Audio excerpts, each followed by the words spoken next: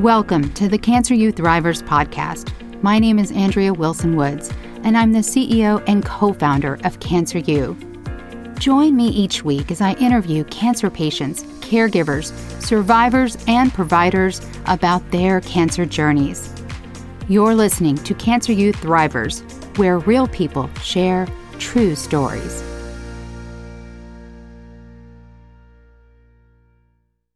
At the age of 24, Matt Odie was diagnosed with stage 3C testicular cancer.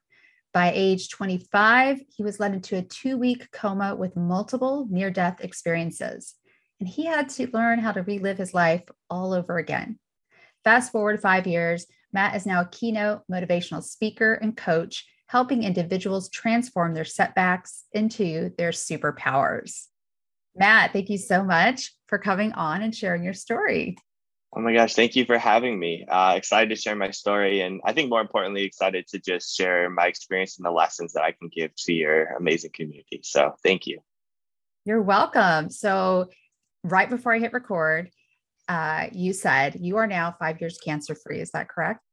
Yep. As of February. So I got to go see my oncologist, and 5-year mark, especially in the cancer field for most cancer patients, is a really big mark. So that was it went from being in remission to now being technically cured. So I have just as much of a chance as anybody who's never had testicular cancer anymore. So it was a really big day for me. How did it feel? It was definitely a relief, but I'd also worked on myself so much throughout the past 5 years that I'm now kind of in give mode where I want to really just impact and help others. I would say the first 2 years was the hardest mentally, emotionally, physically, challenge for me, because that's when I had just overcome cancer. I had a lot of complications, which we can talk about. And then it was just all of it coming at once. A lot of us, especially when we're done with cancer or some type of traumatic experience, we have what's called scanxiety. So anytime we go get checked up from a doctor or we go get a scan, the thought of a reoccurrence of that disease is such an emotional baggage. And I had to deal with that for quite a long time, quite a good period of time. And honestly, for me, once I was able to overcome that, that's when I could finally start to not just better myself, but give back into the community as well. Wow, that's very well said. Well, take us back. We started with 5 years cancer-free, but take us back to 5 years ago. And how did it all start? Did you have symptoms? Kind of get into the weeds. Absolutely. Of course. So it was actually 2016. So this was 6 years ago. And I was 24 years old at the time. And I just started dating my now fiance. And, I was very healthy at the time, personal trainer, eating the right foods, working out. We were doing all these summer activities, going hiking, all of these things that you would, just normally do in your 20s. And all of a sudden I started to notice these minor back pains throughout the summer. And of course, as a stubborn 24-year-old, especially somebody who really predicates their entire life to their health, I just kept shrugging it off, and it kept getting worse and worse and worse.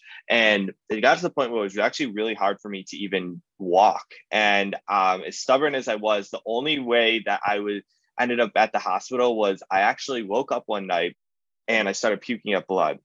Oh, so God. I had to get rushed to the emergency room. They did a blood test on me, found out that I'd lost 2/3 of the blood circulating in my body, which is basically equivalent to being shot with a gun. What? And yep, I had to get rushed into the emergency surgery where they gave me 6 bags of blood right on the spot. And when I came out the next day, I'm thinking it's over. I'm ready to go home. And my doctor walks in, and it's just my parents and me at the time. And he just has this blank stare in his eyes. And right then I knew something was really, wrong and not good. So my doctor came over to me, he sat down, grabbed my hand, and he goes, "Matt, we have found an 11-centimeter tumor in your small intestine.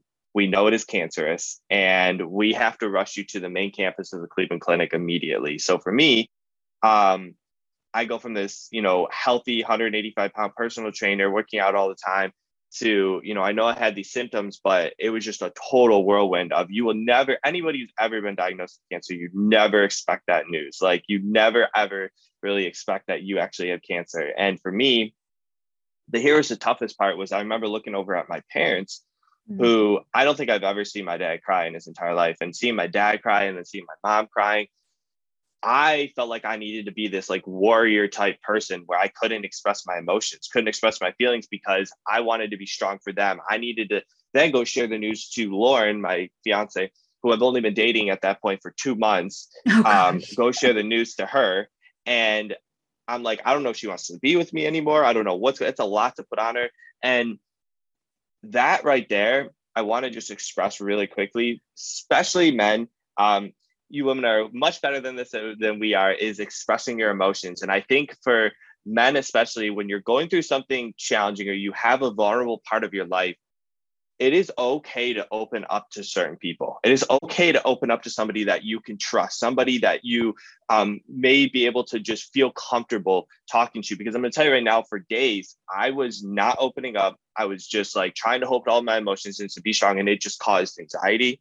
It caused a ton of worry of PTSD. It caused all of these emotions to build up. And it was just like weight after weight of baggage. And I could never actually focus on where I really needed to go to start healing myself. So how I started to, start the healing process was a few days later, after I'm back at the clinic and they'd done a ton of tests on me, I'm waiting for the results to see what type of cancer I have.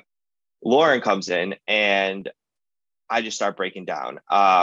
And the second that I knew, like when we both kind of just started talking, that she wasn't leaving me and she was going to stay there, like that's when I could finally just share it, like share how I was feeling, express my emotions. And that was the first step of my healing process, mentally and emotionally, and saying, okay, once I get this news, what is the next step to start going and healing my body, healing myself, so I can start getting, past this challenging moment. So that was really the whole diagnosis, getting started. And it was definitely a whirlwind, to say the least. What was the treatment plan once they determined it was testicular cancer that had spread? What was the treatment plan? Yeah. So after they did, countless tests, they found out I had the highest stage of testicular cancer. It spread pretty much all across my body. Best way to explain it is they track what's called a tumor marker. So it's called AFP. And alpha fetoprotein. You got it. Yeah. So if you know this, then you're going to be probably pretty shocked. So most men, I don't know about women, but I know men are supposed to be under 5. That's just a normal range. I was over 75,000.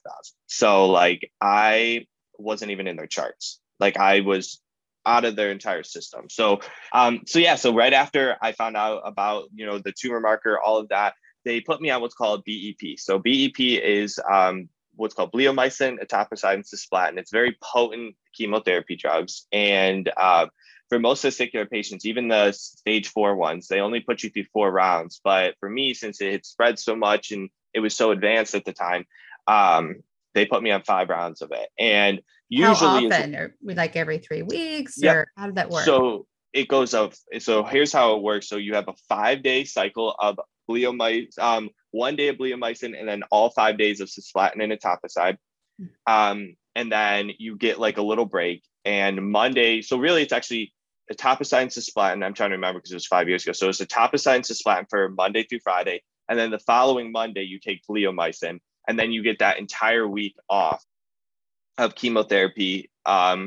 I don't remember. I think it was 2 weeks off of that. So you get that week off and then another week. And then the second you start feeling good, you're right back on to the next round. So it's just like, it sucks. I mean, anybody who's gone through chemotherapy, there's so many different types of chemos. There's so many different like ways of doing chemotherapy. It's just like, there's endless amounts. But so for me, anytime I started to feel good, it was like, okay, right back onto chemotherapy. But,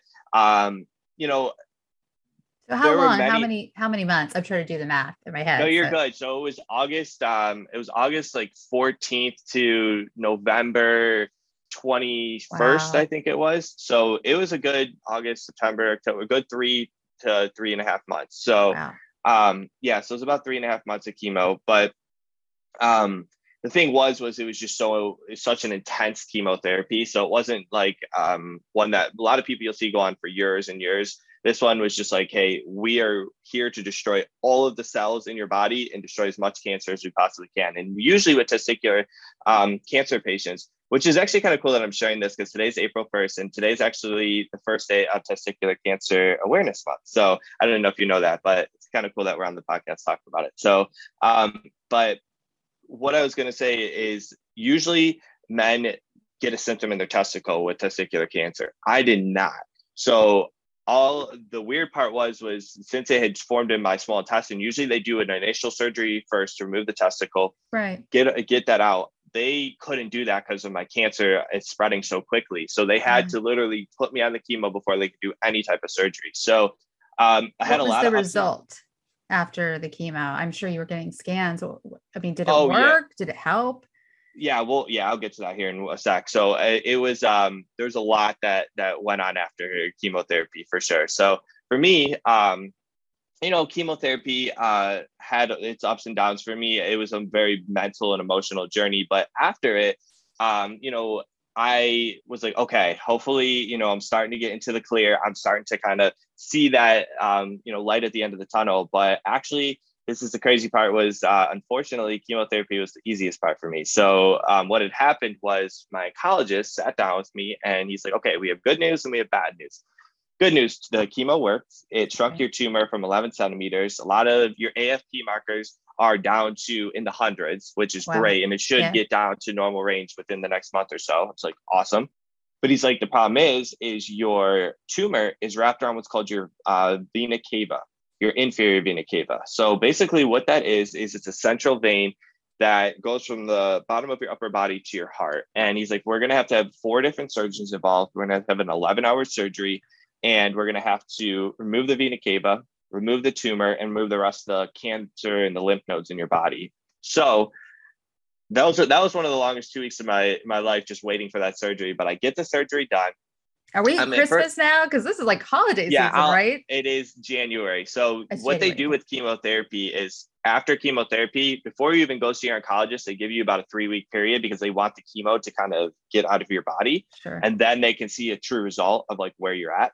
So he waited 3 weeks, got to see all of that. And then he waited another 2 weeks because it was just like, they had to have all these surgeons in. So they had a cardiologist, a urologist, I forget the other 2, but just like very specialized surgeons in there. So I go into the surgery. I'm about 140 pounds. As I was saying before, I was about 185 pounds to start this journey. So I lost about 45 pounds during chemotherapy. Coming out of the surgery, I was close to 200 pounds. What had happened was when they cut my stomach completely open from my left hip to my right hip, my body just started to go into the survival mode and it started to just swell up everywhere. I had swollen legs, swollen stomach, swollen chest, and it was really, I couldn't even walk for a couple of days. So finally, I remember asking my surgeon, the main surgeon, the urologist, hey, will this draining like eventually come out of the stomach? Because I had a draining tube. He's like, yes, you should be fine.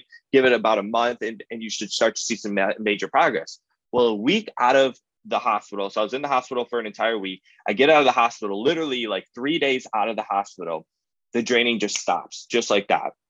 And I'm on Percocet, I'm on Oxycontin, none of it's working. Wow.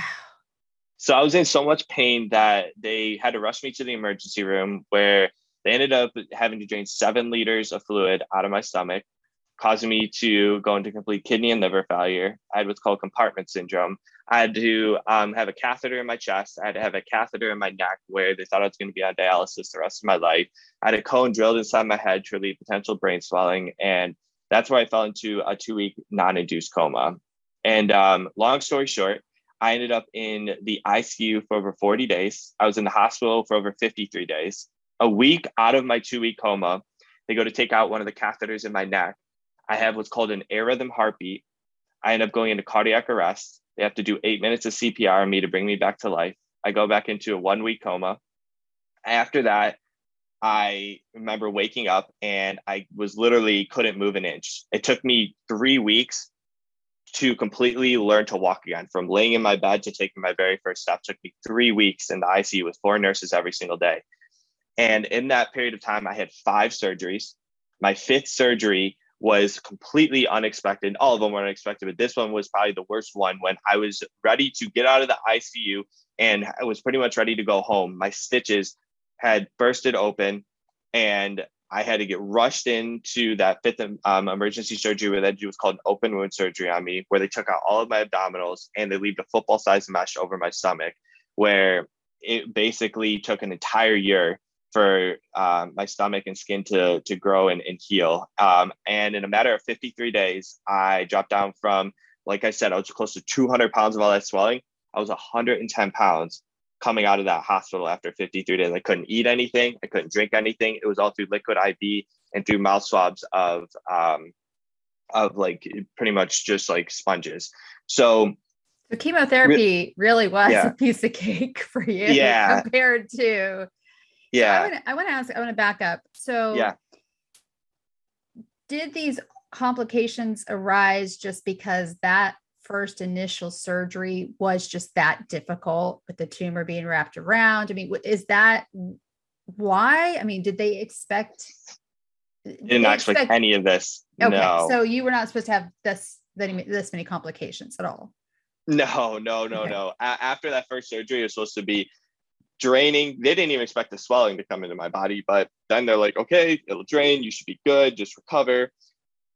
You're good to go. It's called an RPL&D surgery. So a lot of people who are in stage 3 or stage 4 testicular cancer have to get this surgery. It's just like a major surgery to, usually you have a tumor that has grown inside of somewhere in your upper body or your stomach, and they have to remove that tumor, remove the lymph nodes, remove the rest of the cancer. And it's a very tough surgery. It's usually extremely, challenging, and it was, but all the other complications were not supposed to happen. So that was kind of like, I'll share a really cool story, and I don't push faith on anybody, but if it's okay, I'm a Christian, so I just love to share my story of faith because God has done miracles in my life, and I'm sure you've seen it, in yours as well. So like for me, my mom's very faith-based, and when I was in my coma, you had Lauren and my parents who stayed there every single day. And my mom, being the faith-based person she is, she held 3 prayer services just locally where hundreds of people would come and pray for me. And what I was told was not only would they pray for me in the church, there was thousands of people praying for me around the world. They just had prayer groups everywhere. And you'd have Lauren every single day. She'd come up to me, she'd hold my hand, and she just prayed that I'd heal and that I'd wake up. The doctors did not know when I was going to wake up. I was in, a coma I think it's called a non-induced coma. So basically what had happened was on the very last prayer service, directly in the middle, when people were praying for me at church, people were praying for me around the world, and Lauren was holding my hand and praying for me, was the moment that I woke up from my coma. And she felt my fingers start to wiggle. She rushed over to the nurses. They didn't believe her, so they rushed over to the surgeon. He came in and he finally announced that I was starting to wake up. And for me, that was God's way of saying, Matt, this isn't the end of the journey. This is a brand new chapter of a bigger and new purpose for your life. And I guess my one thing I'd like to say is for anybody who is in rock bottom right now, or feels like they're in like a rock bottom situation, I don't care if it's financially, with your relationship, with your health, just know that rock bottom is not necessarily a bad place to be, because what it allows you to do is it allows you to completely reverse your life from your old version of yourself and transform to the person that you have always meant to be. It's almost like a reset. And that's what I felt God had done with my life at that point. And yes, I had, like I was telling you, many more complications along the way too. But so since you keep talking about how much this changed your life, I mean, you were in your mid-20s. What were you doing before you got this diagnosis? You talked about being very fit and healthy, but what were you actually doing for a living? And then how did that change? Yeah. So I was a wellness director. So basically what a wellness director is I was at a company with about 400 employees.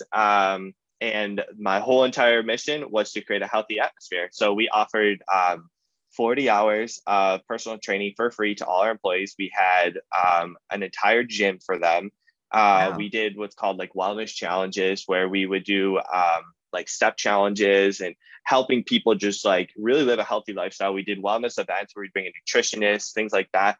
So when I say I was like really like part of health, like that was my whole entire mission. I was literally living it, and I was helping people doing it along the way too. So I was that plus a personal trainer. So I kind of combined the both. So I did part-time personal training there and then part-time doing the wellness stuff. So yeah, so that's why like none of my friends, nobody like ever would have expected like Matt to be the one with cancer. But the one thing I've realized is cancer does not discriminate. Doesn't matter how old you are, doesn't Yep. matter your gender, doesn't matter who you are, it can hit at any point in time. So I just want to be that like person to say, if you have a symptom for more than a week or two, please go get it checked out. Don't be naive like I was. Because honestly, if I would have just gotten it checked out when I had figured out that I had symptoms, I probably would have been more like stage 1 or stage 2. Now, I think for me, I know it sounds absolutely insane, but being faith based and everything, I think God put me through this for a reason. I really do. I have a little saying that I love to share with people, and it's everything in life happens for you, not to you. And what it basically means is you are going to get unfair, unexpected news in your life, no matter what, in some way or another. You're going to get unfair news, but it's not the challenging experience. It's not the setback that I'm worried about with you. It's how do you deal with the setback? Are you going to become a victim mindset? Are you going to have a why me mentality and say, why is this happening to me? Or are you going to go through a short grieving process, which everyone needs to? It could take a week, it could take a month, it could take a little bit longer than that. But are you going to go through that? And then eventually you have to come out and say, how is this a lesson? Or how is this something that could potentially help me grow as an individual? And not only help me grow, but then be able to one day maybe give back and help others. So, Matt, what was your worst moment in all of it? So I'd say the most challenging moment was definitely mentally. I think when it comes to your journey with cancer, people don't realize how much of an emotional and mental challenge it is. Like going through the anxiety, going through the potential worry of, can this reoccur in your life? So I would say that's the most challenging moment for sure. Is there a specific moment though that you can share with us?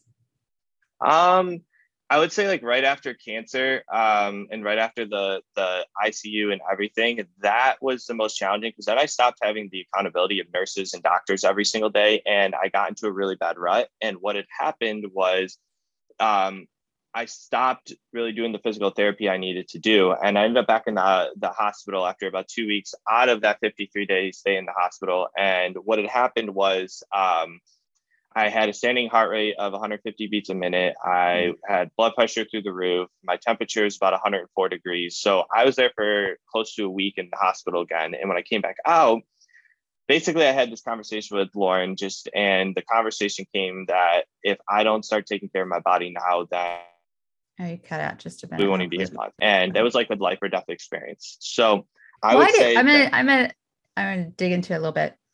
Why you being so involved with fitness, it really was, you were living that life. Why did you, and you know the importance of it. So why did you stop doing physical therapy? because I didn't have the accountability. Anybody look at somebody so if you look at anybody who is in like trying to get fit, the reason they hire a personal trainer is not because they want the answers. They don't want the workouts. They don't want the nutrition. They think they want the nutrition. They think they want the workouts. No, what they really want is someone to hold them accountable because they can't do it on their own because they don't have the fortitude or the dedication to do it on their own. So for me, I had to realize that if I needed to get back to my roots of being this healthy person before and asking for support, asking for help, asking for guidance, because without that, like you are not going to fight battles like these alone. Anything challenging in life and you try to fight it alone, any little setback that you have or any type of chance that you can make an excuse in your life, that's why I was saying everything life happens for you, not to you. That is when literally you if you don't switch your mindset, you're in trouble. What was your best moment? I would say the best moment is when I finally was able to fully heal myself. It took about 2 years to really mentally, emotionally, and physically heal myself. And then the first time I ever was able to use my experience to give back and help somebody. That was the absolute. What was that first moment? What was it? Yeah, so I would say it took a while, but it first gave me, I had to have the courage to even be able to share my story. And I would say my first like real ever speaking engagement where I got to go in front of a group of about 150 young entrepreneurs, and I shared my story, shared my journey, but more importantly, I shared my lessons and my experience along the way too.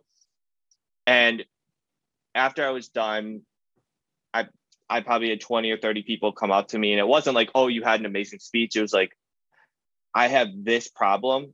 Like I'm dealing mentally with this issue, or I've been dealing with this family problem, or I have had this type of like struggle in my life. And you've given me so much courage to change my life. It wasn't like oh, this is a great, good motivational. No, it was, I'm literally changing somebody's life. That was probably one of the happiest moments of my life. I bet. Second, I mean, me and my fiance now, I mean, getting engaged this past summer, that was absolutely incredible. I mean, because we've been on this freaking journey together, and it's been a whirlwind of things. So really just, there's a lot of moments, but I would say those two have been massive. So. Okay. Now I have to ask, how did you propose? Yeah. So she has this like winery that she loves. I'd never been to it actually. And she took her dad there for his birthday the previous year. And she was raving about it. She's like, we have to go someday. She was telling my mom, oh, like we should take you there for your birthday someday and whatnot. So my mom's birthday was last July. And I was like, okay, I'm going to see if I can, I know she's going to know because we've been dating at the time for 4.5, 5 years. So it was just like she was going to know when I wanted to propose, because she'd been asking me for like 2 years already. So basically, yeah. So basically my mom, I'm like, hey, my mom wants to go do this winery and for her birthday.